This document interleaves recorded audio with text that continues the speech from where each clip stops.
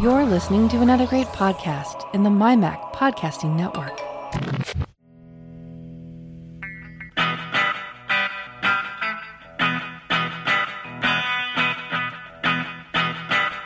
Hello and welcome to another edition of the show where we take a wander around the week in Apple, Apple News, reviews, technology, associated products, and all sorts of other things that catch our eye. This is another episode of the Essential Apple Podcast. Hello everybody and welcome to this week's edition of the Essential Apple.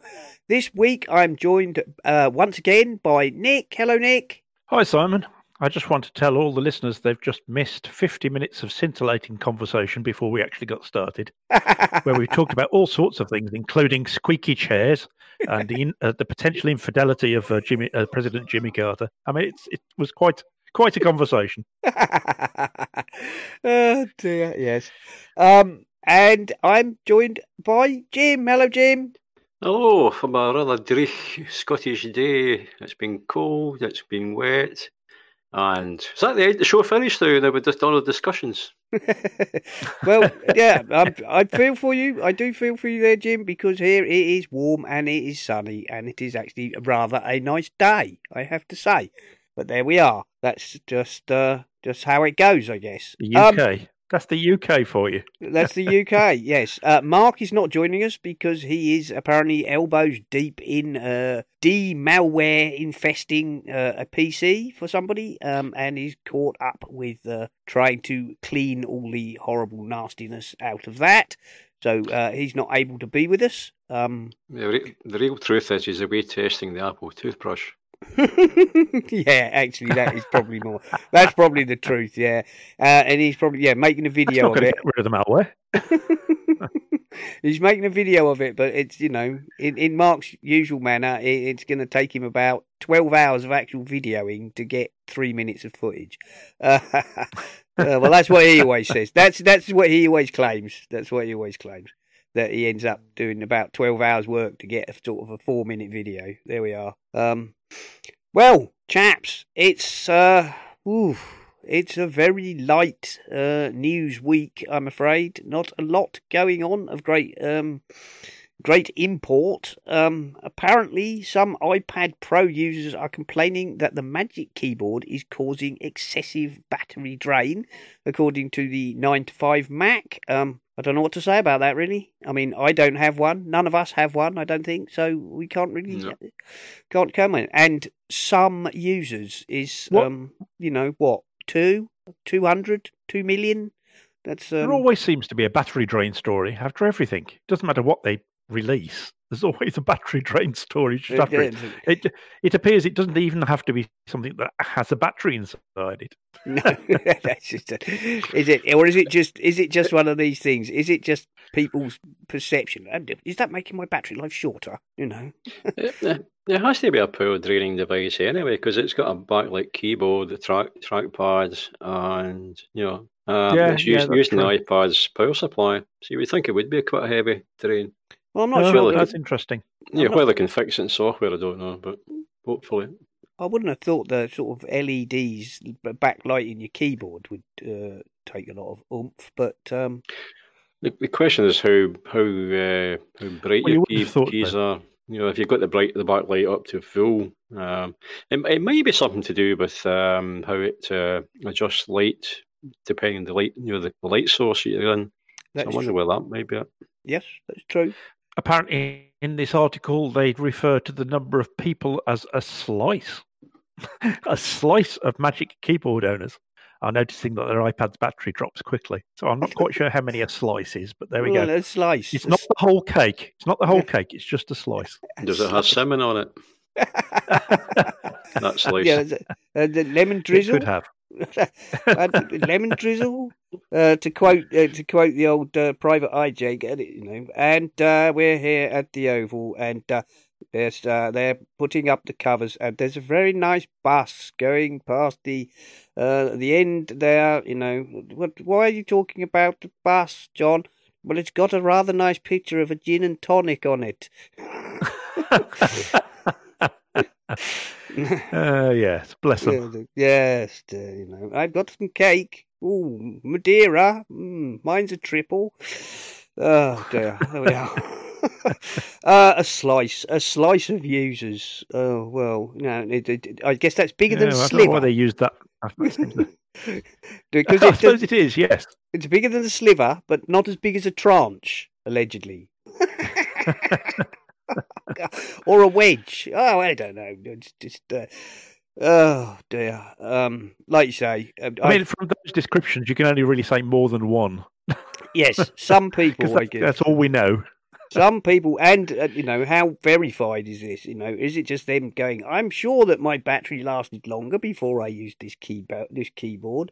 And you're right, it must use some power, even if it's very, very little. It's got to have some impact, surely.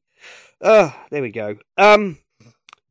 There was a story, a prolific leaker says he's seen the Apple glasses and they will be coming next year. This was on iMore. A guy called John Prosser, whose name doesn't ring any bells with me. I don't know about you two boys, but apparently he's got. I've heard his name mentioned. He's apparently got a fairly good record on leaks. He says he can't believe that he disagrees with Mr. Quo, Ming Chi Quo. He disagrees with him because he's placed their, appearance in 2022. He says he's seen them. They're super slick and not dorky at all. And we're all going to be wowed, and they're going to have real life, and they're going to be brilliant. Again, well, what can you say? That's what he says. We shall as long as I not like the picture we see here on the website. Oh yeah. Oh, I mean, would you really want to walk around wearing those glasses? Oh dear, that was, yes. It's like, what have you done there? This is one of the worst Photoshop jobs of all time. It's dreadful.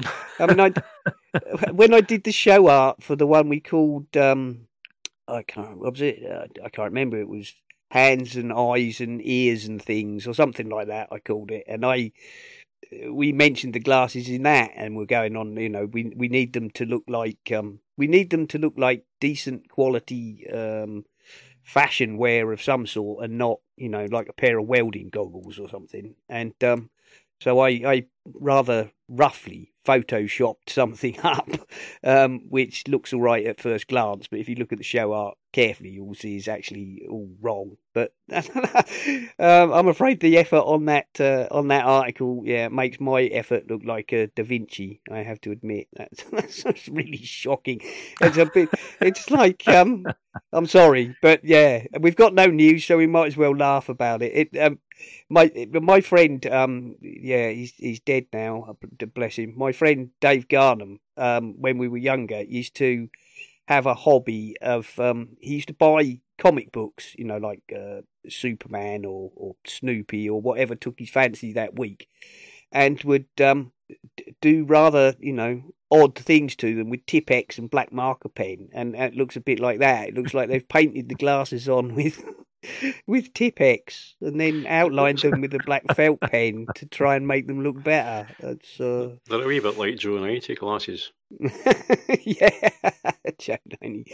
Oh dear, Joe 90. Actually, I'll tell you what, this is apropos of nothing whatsoever, but I fell upon a documentary on, I think it was Netflix. I can't be sure now, but it was called Filmed in Super Marionation, and it's a documentary about the history of Super Marionation and Jerry Anderson's, puppetry shows. And if you can find it out, do watch it. It's quite long. I think it was 2.5 hours long, but it's very interesting, fascinating. And if you're a fan of Jerry Anderson, there's a very good podcast show, the Jerry Anderson podcast, which gives you facts of tips and stories and interviews, all to do with the Jerry Anderson world. It's well worth listening to. Right, yeah.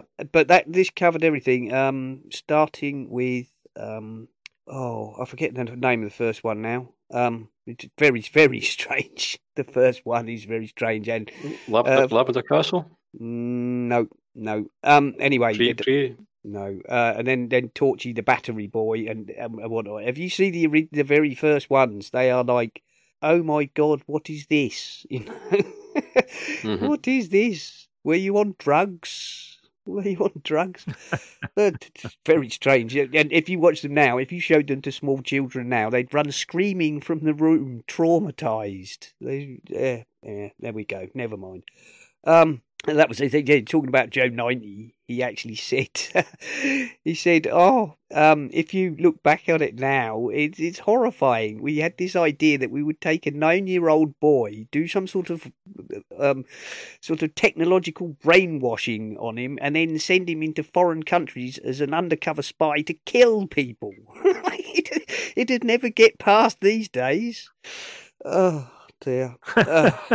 It's like, what a bizarre concept. How on earth did we think that was okay? And strangely, I used to love Joe 90. Yes. Well, of course, when you're a 9-year-old boy, it's brilliant because as you said, the concept is, it's a 9-year-old boy sticking it to the establishment, isn't it? You know. That's right. It's all right, Dad. I'm just flying the fighter jet now. I'm just going to blow up half of Africa. Never mind. So anyway, that talk on glasses went a little bit off track, but there we go. Well, never mind. Whatever. Yeah. He says that they're going to be fabulous and they're coming next year. And it will be well worth it. And he threatening to show us more in the near future. I assume before Apple do, in which I think Uncle Tim might be very, very annoyed. He might be, I really think that if they want, if this is in the pipeline, and in some ways I hope it is, they've really got to come up with a proper use for them. Yes. They've got to come up with a killer app that everyone thinks, wow, why did we never think that we needed that? Yeah. Because otherwise, I just can't see them becoming. I've got brilliant. I've come up mainstream with thing. This is a Mark style brilliant app for AR glasses. You could have an app which in augmented reality replaces everybody's normal clothing with clown attire. So when you go into a serious meeting, everybody will be sitting around with frightening orange wigs and huge smiles. I'm glad it was changing your clothing to wearing clowns and not something else. Yeah. Has anyone actually brought out a successful VR glass yet? Did Google not try something like that and it kind of flopped? Well, their thing was quite early and they made it was expensive. It was a little bit awkward looking, and the biggie to freak everyone out at the time was the camera. Yes, I suppose it would be quite a good thing for like the design agencies. Before you get to doing clay models and stuff, it lets you see the product in front of you. I can think of lots of small. I can think of lots of niche areas where something like that might be useful. But if they're going to sell it to the masses, it's got to be something that everyone suddenly thinks, "Oh, I needed that. I want it. I need it." Yes. Otherwise, they're not going to sell enough to make it worthwhile. They're not. That is true. And I don't know yet what that is. But then, to be fair, Apple managed to take the watch, which everybody was ridiculing, out of hand and saying, who on earth would want a smartwatch and what on earth possible use could you have? And but they obviously had I was going to say they obviously had a fairly clear idea it was going to be a health device, but I think that came later, didn't it? Well, I think the first watch was possibly the glasses might be more use in the medical field. It gives doctors information in front of their eyes while doing what they're doing. Possibly in operations and that kind of thing. If they could make them so that they auto-adjusted to your prescription, so you never have to buy another pair of glasses again. They just sort of change as your eyes change. Now that would be cool. That would be very, very cool and probably incredible. Yeah, the only trouble with that is they only cost £10,000 a pair, Nick. Yes, true. Yeah. That comes with hot swappable eyeballs. Oh dear. Yeah, but talking about ludicrous prices. Before the show, we were remarking, were we not, on Mr. Dyson, who has abandoned an attempt to develop an electric vehicle, which he was pitching fairly high end, but he said that the amount of money that would need to, he would have to continue sinking into R&D would mean that he would have to sell them for 150 grand each, and we were saying, A, did he not realise how much the R&D was likely to cost, and B, how many does he expect to sell, and over how many years is he trying to amortise his R&D costs? I kind of find that a lame argument, because if you look at the price of the Porsche Taycan, or Taycan, I don't know how you pronounce it. They're about 150,000 plus.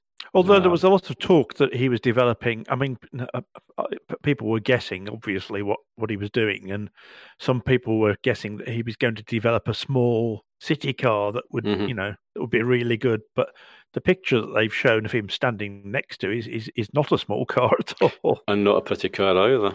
No, but apparently the battery technology that he has sounds like it'll give. Well, I wonder whether it's the battery technology that let him down, and that's more the reason it's come to a standstill than anything else. Because solid batteries are still not quite there yet.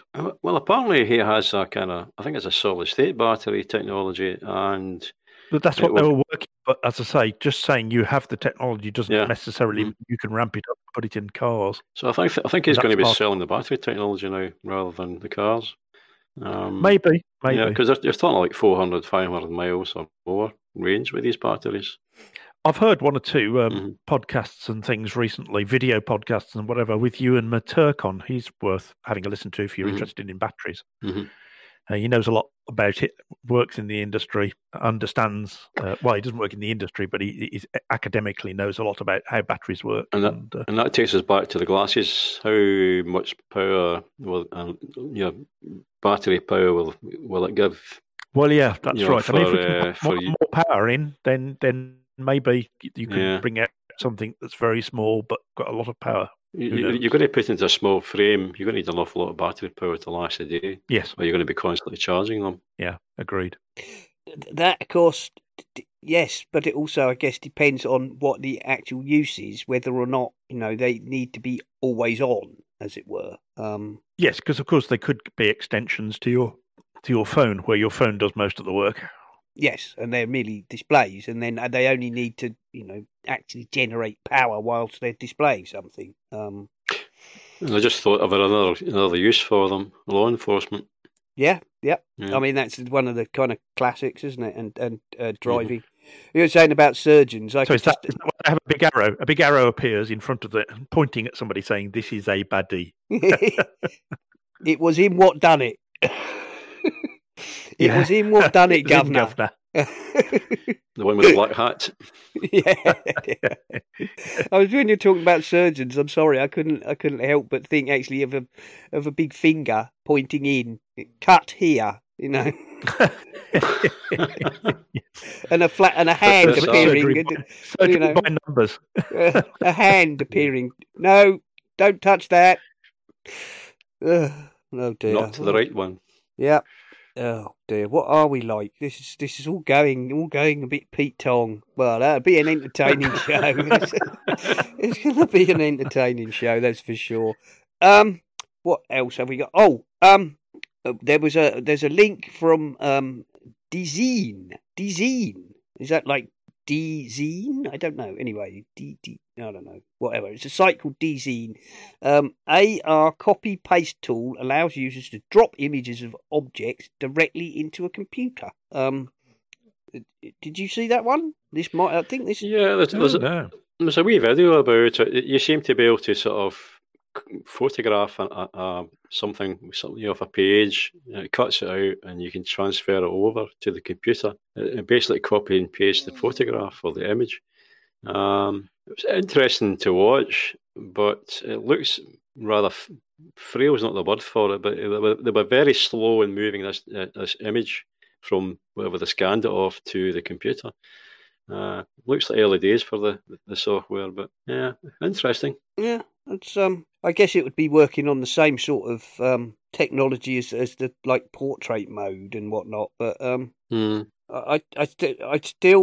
would think that surely a better way to do that would be to be with like the iPad LiDAR scanners, where you can simply walk around an object and it can effectively actually map it in 3D. Mind you, you could get some weird effects with that, I would think. Imagine, how if you do, if you use the panorama mode and you kind of either wobble up and down or don't maintain a reasonably even speed, you can get some quite weird effects. You can get some quite strangely distorted 3D objects if you were not fairly consistent, I would have thought, in walking around them. Yes, yeah, potentially. Potentially even very distorted 3D objects. I don't know. I'm in a very strange mood. I really am. Oh dear. Wayhard. I've just got. I'm sorry. I've been distracted onto on that same page. There's a link to IKEA designs forts for children in lockdown. That's cool. Furniture company IKEA has designed 6 playhouses that can be built with its products to entertain children in the coronavirus lockdown. Right. You can make a wigwam. Oh, I'm going to have a play with this, definitely. A fortress with a sofa. Oh. That's great. I love it. Where's that then? I probably haven't got it. They're probably like weird. It's still in the same. It's still in DZine. It's still on the same site. Right. It's cool. It's in the sidebar. Yeah, it's in the sidebar. Yes, sorry. Yeah, and it sort of shows you how to make a wigwam with some curtain material and some books and a stand, and it actually gives you the names of the IKEA products, the IKEA things that you need to buy to be able to make them. That's quite cool. Oh, excellent! Good find. Well, actually, I'll tell you what. As this is such a weird and wonderful show, I'm actually going to take that link and I'm going to put that in the show notes, just because that's probably actually more fun than the linking AR cut and paste. The rest of the show notes. Well, it's such a. I rather like that actually. I used to love building dens when I was a child. It was great. Yep, I'm going to put that in there. I'm putting it in there now. IKEA. What's it? Designs forts for children in lockdown. What else has happened? We've gone completely off the point. Not that it matters really. John Gruber stuck the boot into the Washington Post over an article they published about Apple Google contact tracing, and they basically said that it would be utterly useless, and John Gruber, I believe, has forced them to retract it on the grounds that, as he said, the Apple Google technology, the clue is in the name, a privacy-respecting contact tracing application. There we are. There's not much more to say than that, other than John Gruber having a good old shout, apparently. Well, it's a good thing sometimes to get these things off your chest when you can see someone who's obviously has either completely misunderstood the concept or has just got it completely wrong. Because let's face it, the media are quite good at writing rubbish sometimes. Yeah, yes, willful nonsense. A bit like this show, really. Yeah. Well, that's a good title. That's an excellent title for the show, Wilful Nonsense. Yeah, I think it is. Well done. The show is named. The show is named. Apparently, the FBI have served Apple a warrant to gain a US senator's iCloud data, and Apple have, of course, complied. There's no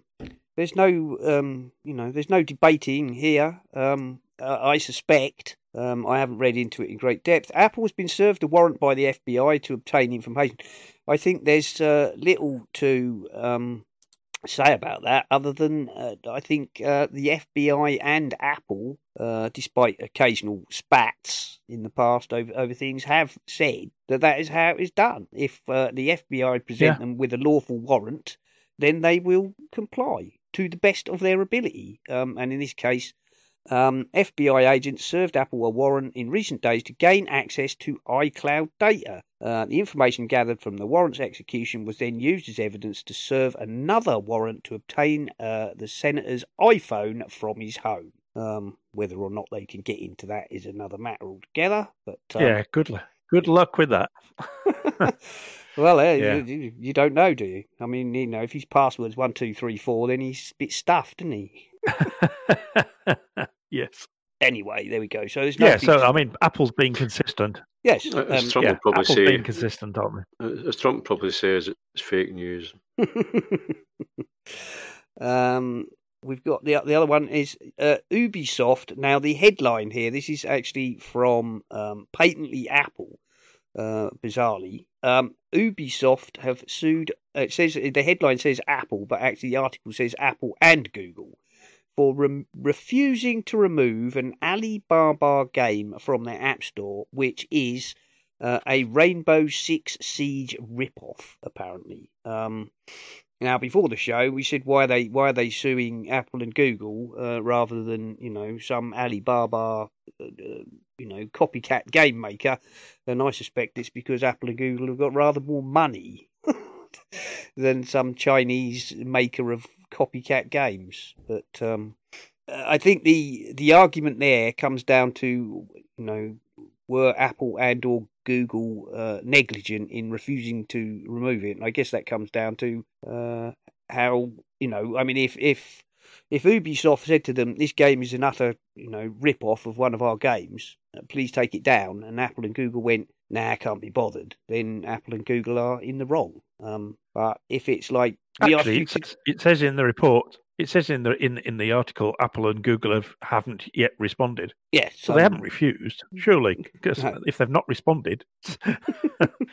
but, it says they haven't responded publicly. Yeah.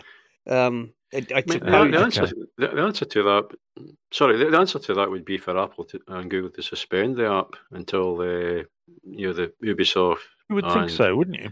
They take it to court, get it all decided, and then Apple can take it and Google can take it from there. But yeah, you're saying that it's Apple hasn't commented on it yet.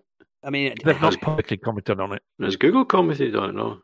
No, neither have. Neither, right? No. So time will tell. It's that's what we pay judges for, chaps. That's what we pay judges for. That's their job. Lawyers will do very well out of it. It must be very frustrating. It must be very frustrating for people who produce software and games or music or anything like that to see their material plagiarized. It must be quite difficult, I would think. The only trouble is, quite often the people who are doing the suing aren't the people who produce the material. They're usually just the lawyers. If it's a fragrant copy of the game, I can see the point. But if it's just a similar looking game, there's a limit to how many shoot 'em up games you can make without them being very similar. If it's copying characters, according to this, they're claiming it's a near carbon copy. I don't know what near carbon copy means, but well, yeah. I mean,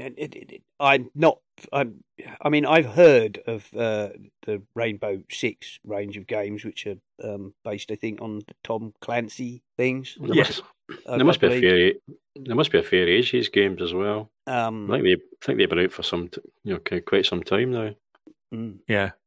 And I know that the Tom Clancy games they sell for a lot of money.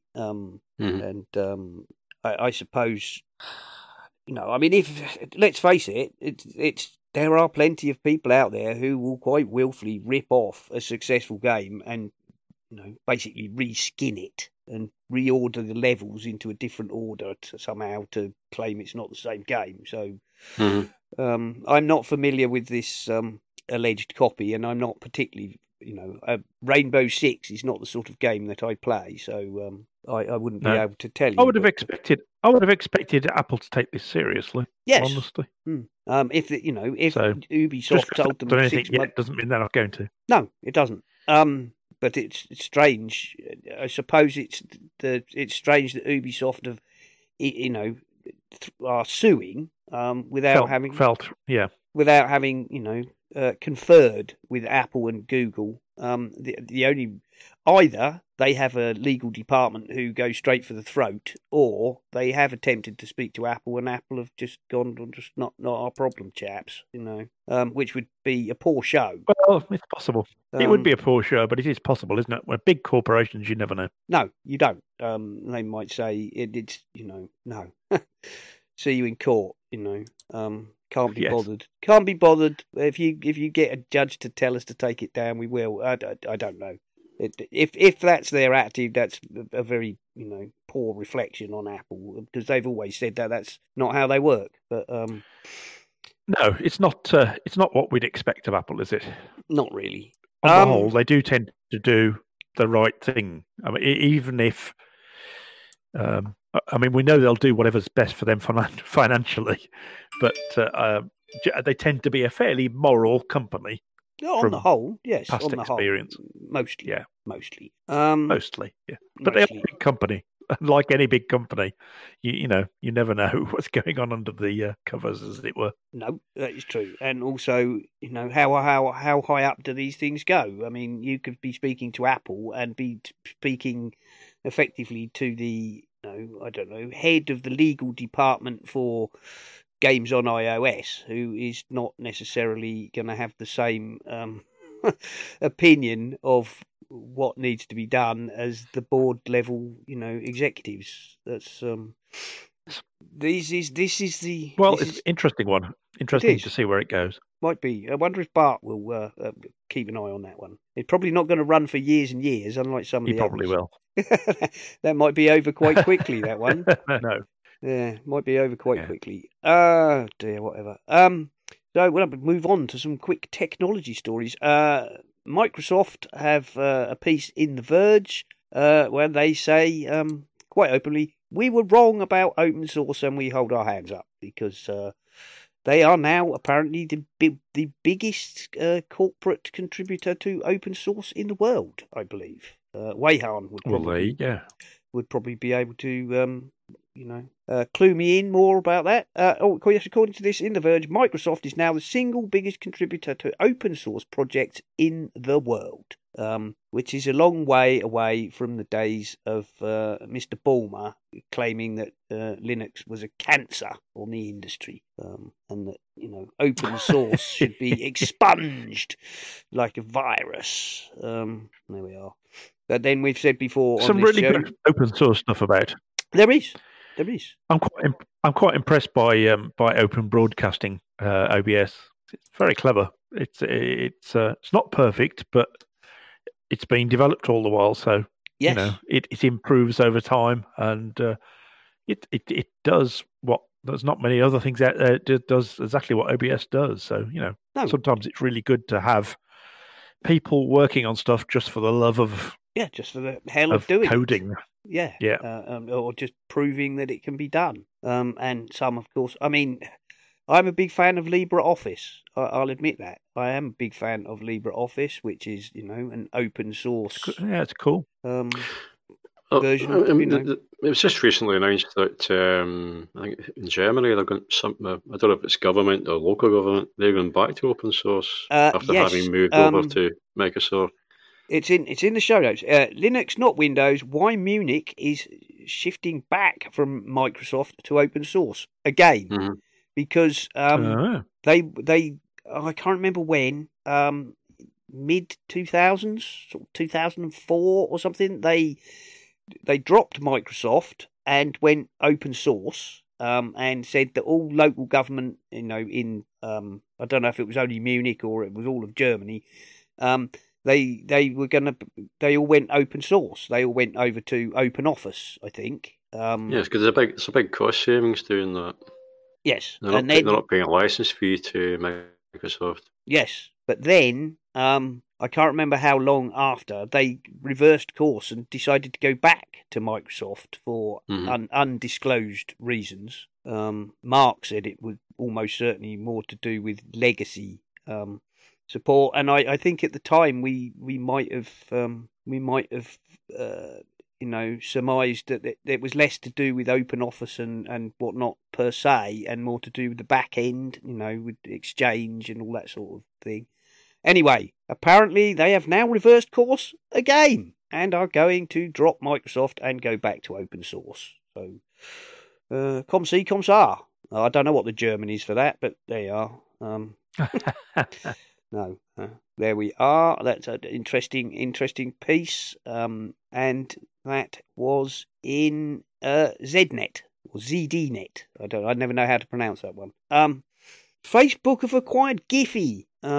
This Giphy, of course, being the engine behind type in, /Giphy sad face and getting a GIF inserted into your tweet or whatever. Right. Yes. There are other services, but Giphy is the biggest. And I believe Apple's iMessage, if you click, there's images. From what I read in the week, iMessage does not rely purely on Giphy, but it does draw from Giphy. So, or Jiffy, if you're a person who believes that the G should be pronounced like a J. I'm not going to get into that. Thank you. But he did not shoot him dead with a gun. There we go. That's all I have to say on that matter. Let's not make a GIF out of a glyph then. Yeah, exactly. Oh dear. But there are implications. If he shot him with a gun, does that mean he eats, shoots, and leaves? Yeah. Is it a gin or a gin and tonic? Yeah, exactly. Welcome to the joys of the English language. I'm getting a wee bit worried about what Facebook are up to, and where this is going to go. What information are they going to get out through this glyph? GIF? I don't know. I did. It seems an odd one for them to buy. Well, I guess from Facebook's point of view, it no doubt enhances their product platform, and would bring. Actually, it's actually in an awful lot of stuff. It's not just iMessage.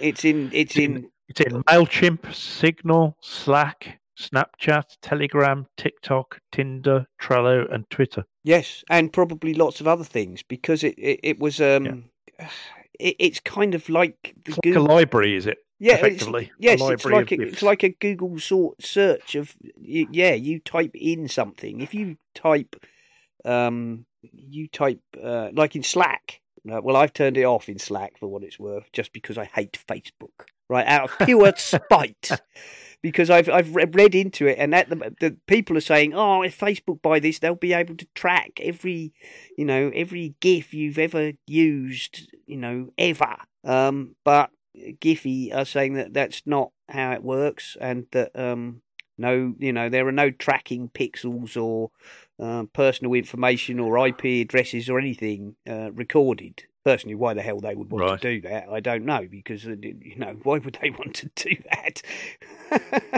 Why would they want to know? But yes, it's like a library. Exactly. You type in, if you want to, if you want a GIF for your tweet, you type in /Giphy mic drop, and it will present you with a selection with a microphone of mic drop related GIFs that you can. And I think it's an ever expanding thing as people make them and send. They're added. So anyway, there you go. Why would Facebook want to buy it? I don't know. Maybe just out of spite. Maybe they just want to cut off that service to everybody else. I know why they want to do it. It's so they can control the way you pronounce the name, so that when you say you're going to be home in a Giphy, they can make sure you say you're home in a Jiffy. Yeah, bad joke. Oh dear. Take me out and shoot me. Yeah. What else? Let's talk about the robot dog.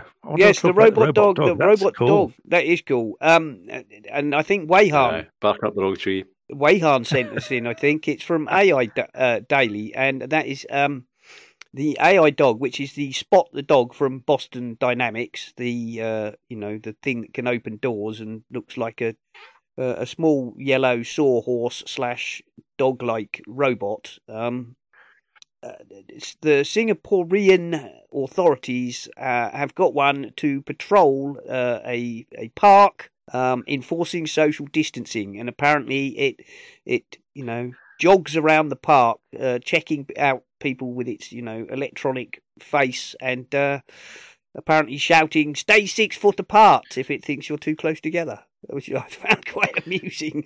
That's somewhere between highly entertaining and dangerously Black Mirror. As long as it doesn't then produce a yes, a taser and SMG if you refuse to back off. 3 seconds to comply. They've got a couple of problems to work out, because the one problem is when it marks out its territory on a tree, it knocks the tree over, and then when it sees a cat, it runs after it. Yeah. Yes, indeed. I was going to say, people have found that they could throw it off the scent by keeping a rubber ball, which when it shouts, so they're 6 foot apart, they go, "Fetch!" sends a robot scurrying. Either that, or it says keep 6 foot apart, but squirrel. Yeah, precisely. Yeah, the problem with being a robot dog is squirrel. Oh dear. Is it called Rover by any chance?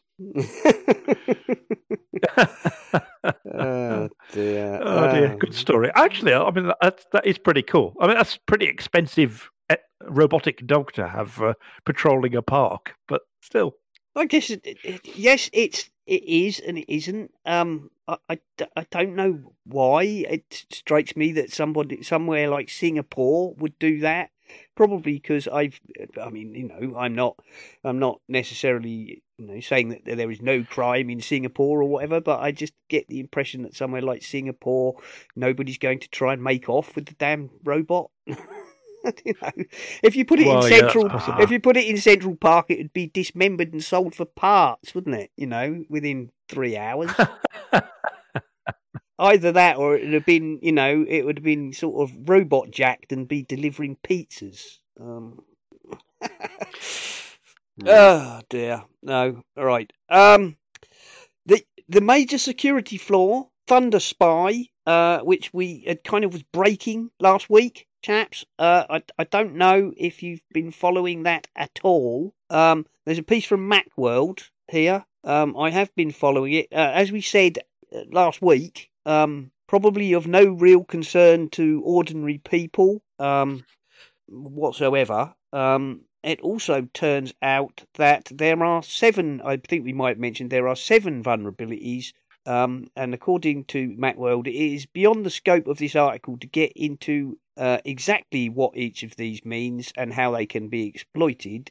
But know this, Macs are only susceptible to vulnerabilities 2 and 3, and when running Mac OS, and even then, only partially so. If you run Windows or Linux using Boot Camp, you are could be vulnerable to all of them. Also, apparently, I have read that if you are on 10.12.4 or higher, it doesn't work. So actually, you'd have to be running Mac OS and leave your machine on and running an old OS, and apparently leave your machine where someone can not only get hands on it but probably unscrew the screws and take the backplate off it so that they can connect things to the Thunderbolt.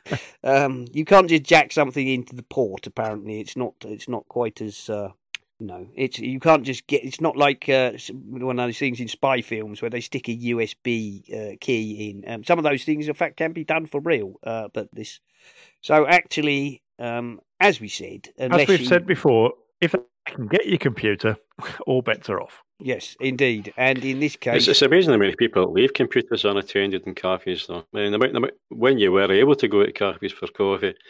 I was just surprised, there was a chap in the pub who would leave his computer lying open. Really? Walk away to the bar to get his beer and come back. He was lucky it was still there. Yeah. And in cafes, they did the same thing. Dear, oh dear. Apparently, if you run Boot Consider Camp... the price of a laptop. Yeah. if you run boot camp, especially in a public place, you should be particularly careful. But even then, as far as I can see, unless you're a high value target, this is rather more technical.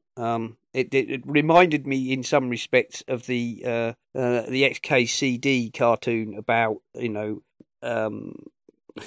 about criminals how do we extract somebody's password, and in the film it's like tie him up and torture him and we will get your password. Real life, hit him on the head with a spanner and run off with his laptop. There we are. So that's a follow up on that. It is a real thing, but as we surmised, based on what we knew when it broke, unless you're a very high value target, you probably really do not need to worry about this at all. Apparently, Adobe Acrobat Reader has security vulnerabilities which can allow root privileges on a Mac. So if you use Adobe Acrobat Reader, or Adobe Reader as it's now called, I believe, you should update now via Adobe, nowhere else. We all know about Adobe updates that don't come from the Adobe site. And our second question would be, why? Yeah. Why are you using Adobe Acrobat? Well, I use Adobe Acrobat Pro professionally, but that's a whole different ball game. And yes, but I mean, for the average user, why would you bother? Because you've got. Oh no! I mean, most Adobe stuff. Yes, if you want to, you just don't need it. No, for most people, and if you want to do cleverer things than you can do with Preview, there are things like PDF Pro, Pen, PDF Pen. PDF Pen, yeah. PDF Pen. They used to be PDF Pen and PDF Pen Pro, but I'm not sure if that's true anymore. I think they might have merged them into one product. Oh, I don't know. I'd have to ask Jeff. Mr. Gammett would tell us. Yes, Jeff would tell us, wouldn't he? But no, that's a very good product, PDF Pen, and there are others. There are plenty of others which cost.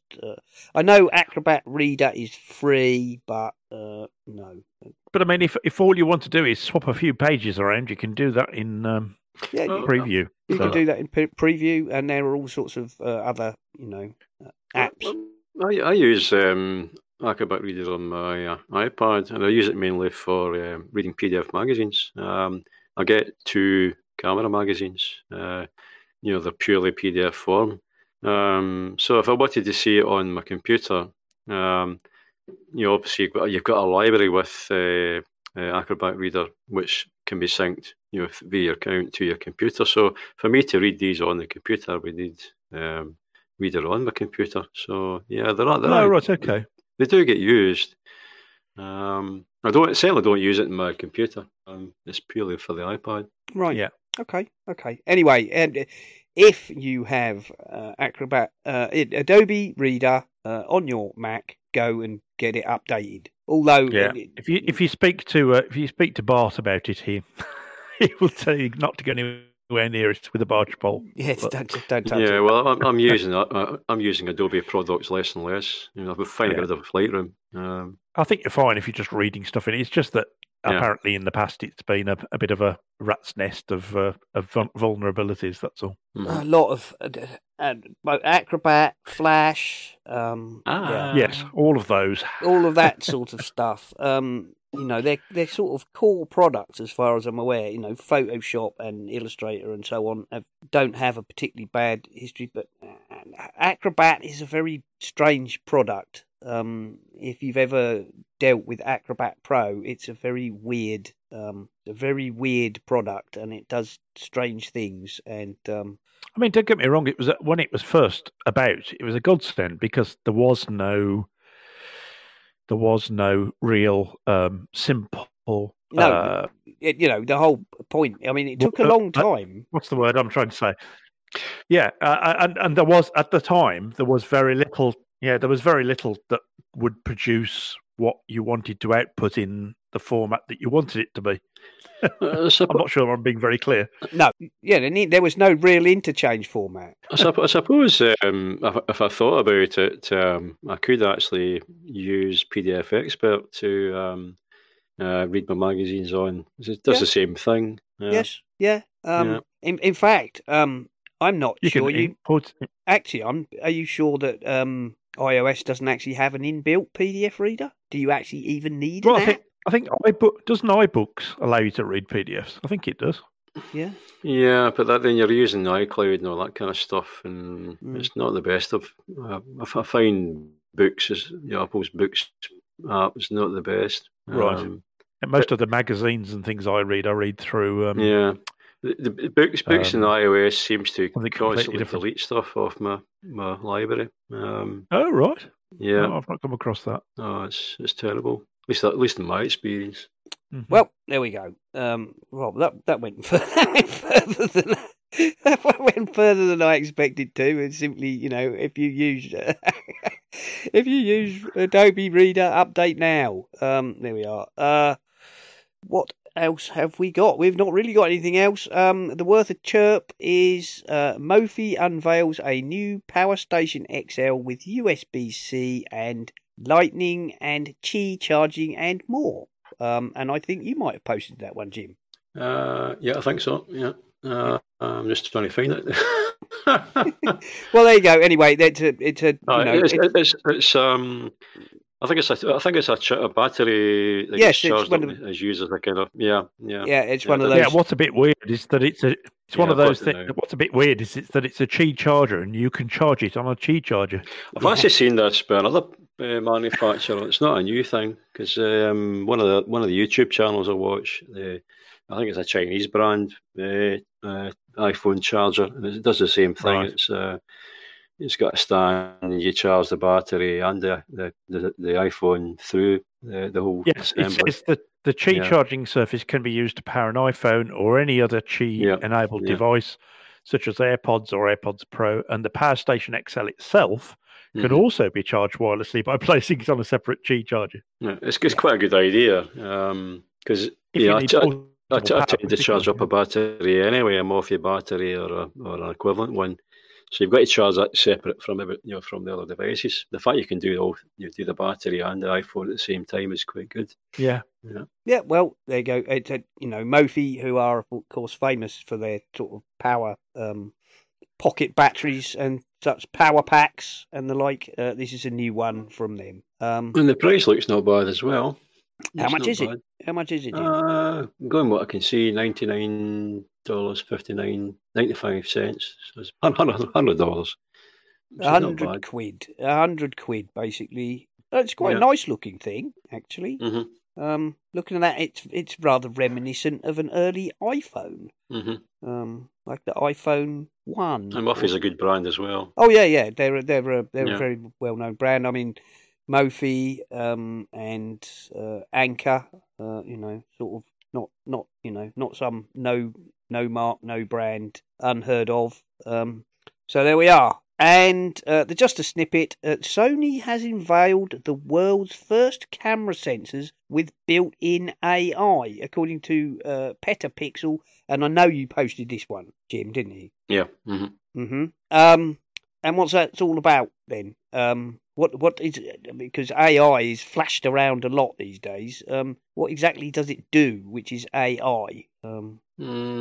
What do we say? Well, apparently going with information here, it reduces data transmission latency, minimises any privacy concerns, and reduces power consumption and communication costs. So I presume I'm only guessing, I presume it's to do with cloud services by the looks of it. Okay, what does it say here? The secret to these sensors is a stacked design combining a pixel chip with a logic chip, the latter of which has an AI image analysis and processing capability. After light is captured by the pixel chip, it is processed by the AI on the logic chip. This sensor is capable of outputting image and metadata together, or only the metadata is all you require. Okay, all right. I assume by that it means you can do away with one of the chips.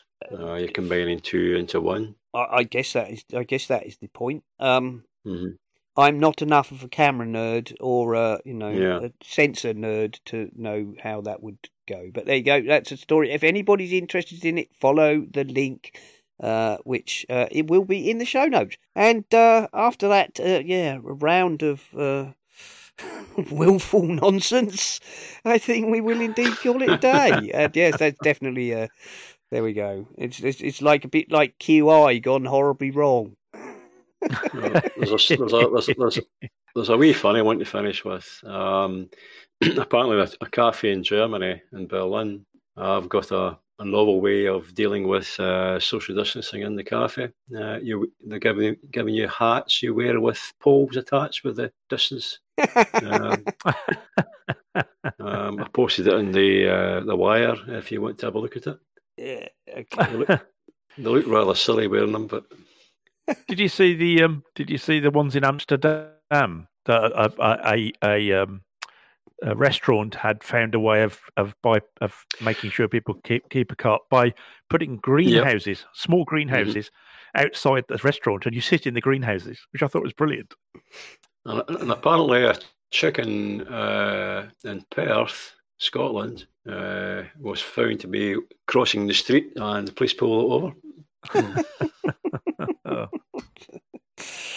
The story of the giving it a warning about being out for an unnecessary journey is not quite true. Well, I've got I've treated myself to something new this week. It's still in its box. I haven't had a chance to get it out yet. I'm having a look at the Eufy video doorbell. Oh, is that the one that was £20? So no, unfortunately not. About 10 times that. An ultraviolet doorbell. Yes. No, it looks pretty good from what I've read about it. It's battery powered, which I didn't want to have to. I took out my old doorbell years ago before I had UPVC stuff put in. So I wanted a battery powered one, and it's very simple to remove, but you need a special tool to remove it. So it can't be just yanked off the wall. But it looks pretty good. It's relatively sensitive. One of the problems with the early ones was that it took quite a long while to establish a connection. So someone would walk up to your door, knock the door, leave the parcel, walk away, and you'd just see a picture of them walking away. But this is much quicker at actually establishing a connection, and it's got lots of features. And one of the best features about it is a lot of the video doorbells have like a subscription where they'll keep your video online, but this doesn't have that. This has 16 gig built into the base station. It has a base station, and so there's no connection to a third party. You've got all the data yourself. So I'll report back how that goes. Yeah. How do you deal with security? I presume did you say it was Bluetooth or wireless? No, it's Wi-Fi. Wi-Fi, right? So so it's within your Wi-Fi network, right? Yeah, but it's not actually connected to the internet, right? Okay, as it were, it's just your Wi-Fi. So it's actually storing the data on it.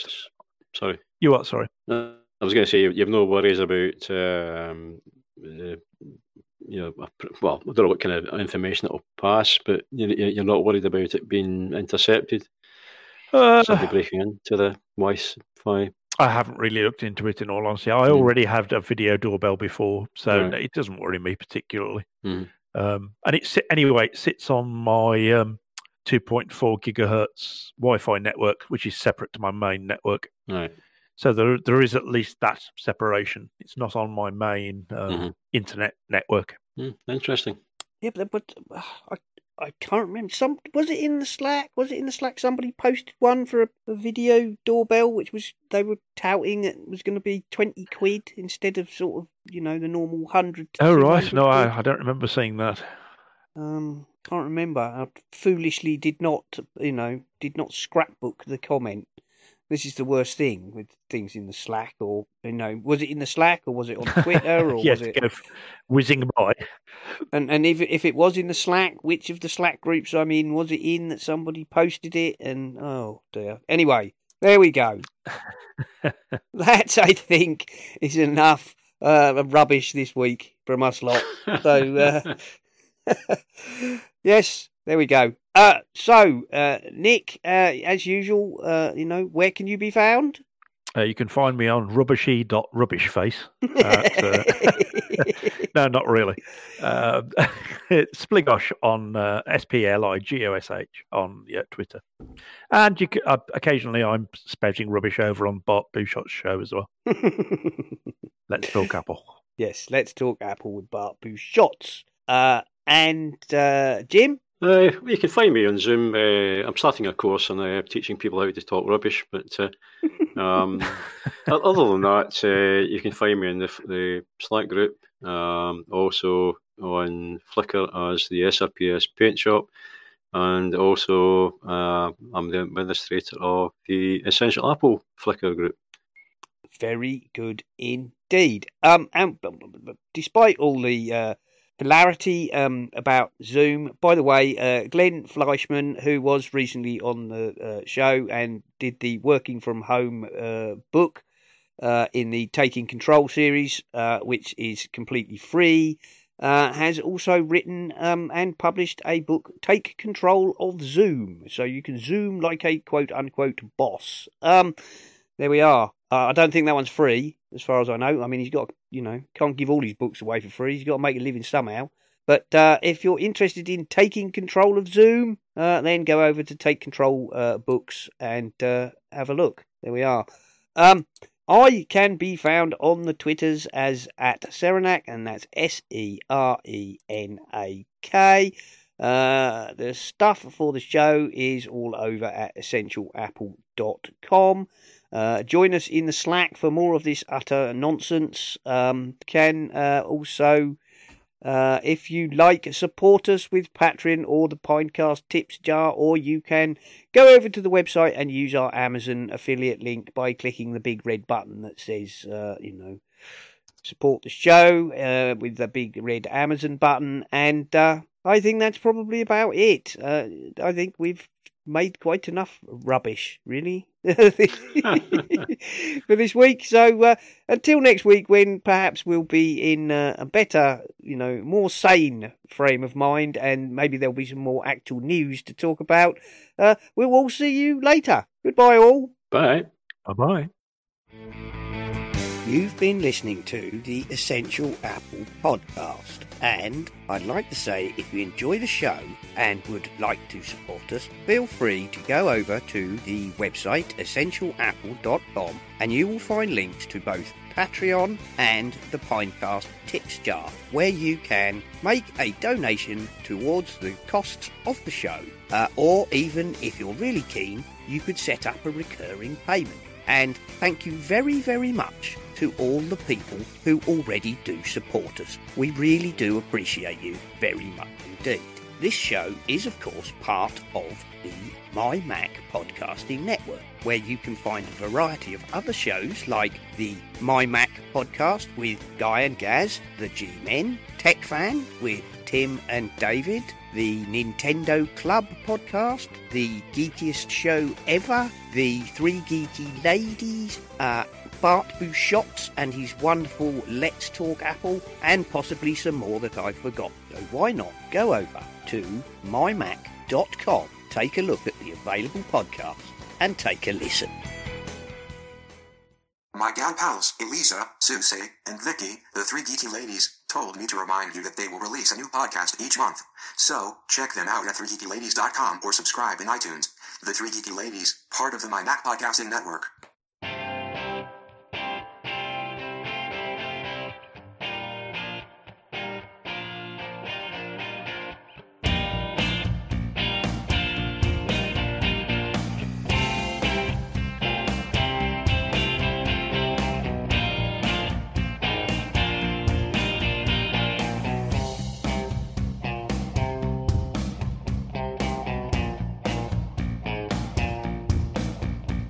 This has been the Essential Apple Podcast. We hope you enjoyed the show, and we look forward to you joining us again another time. Until then, goodbye.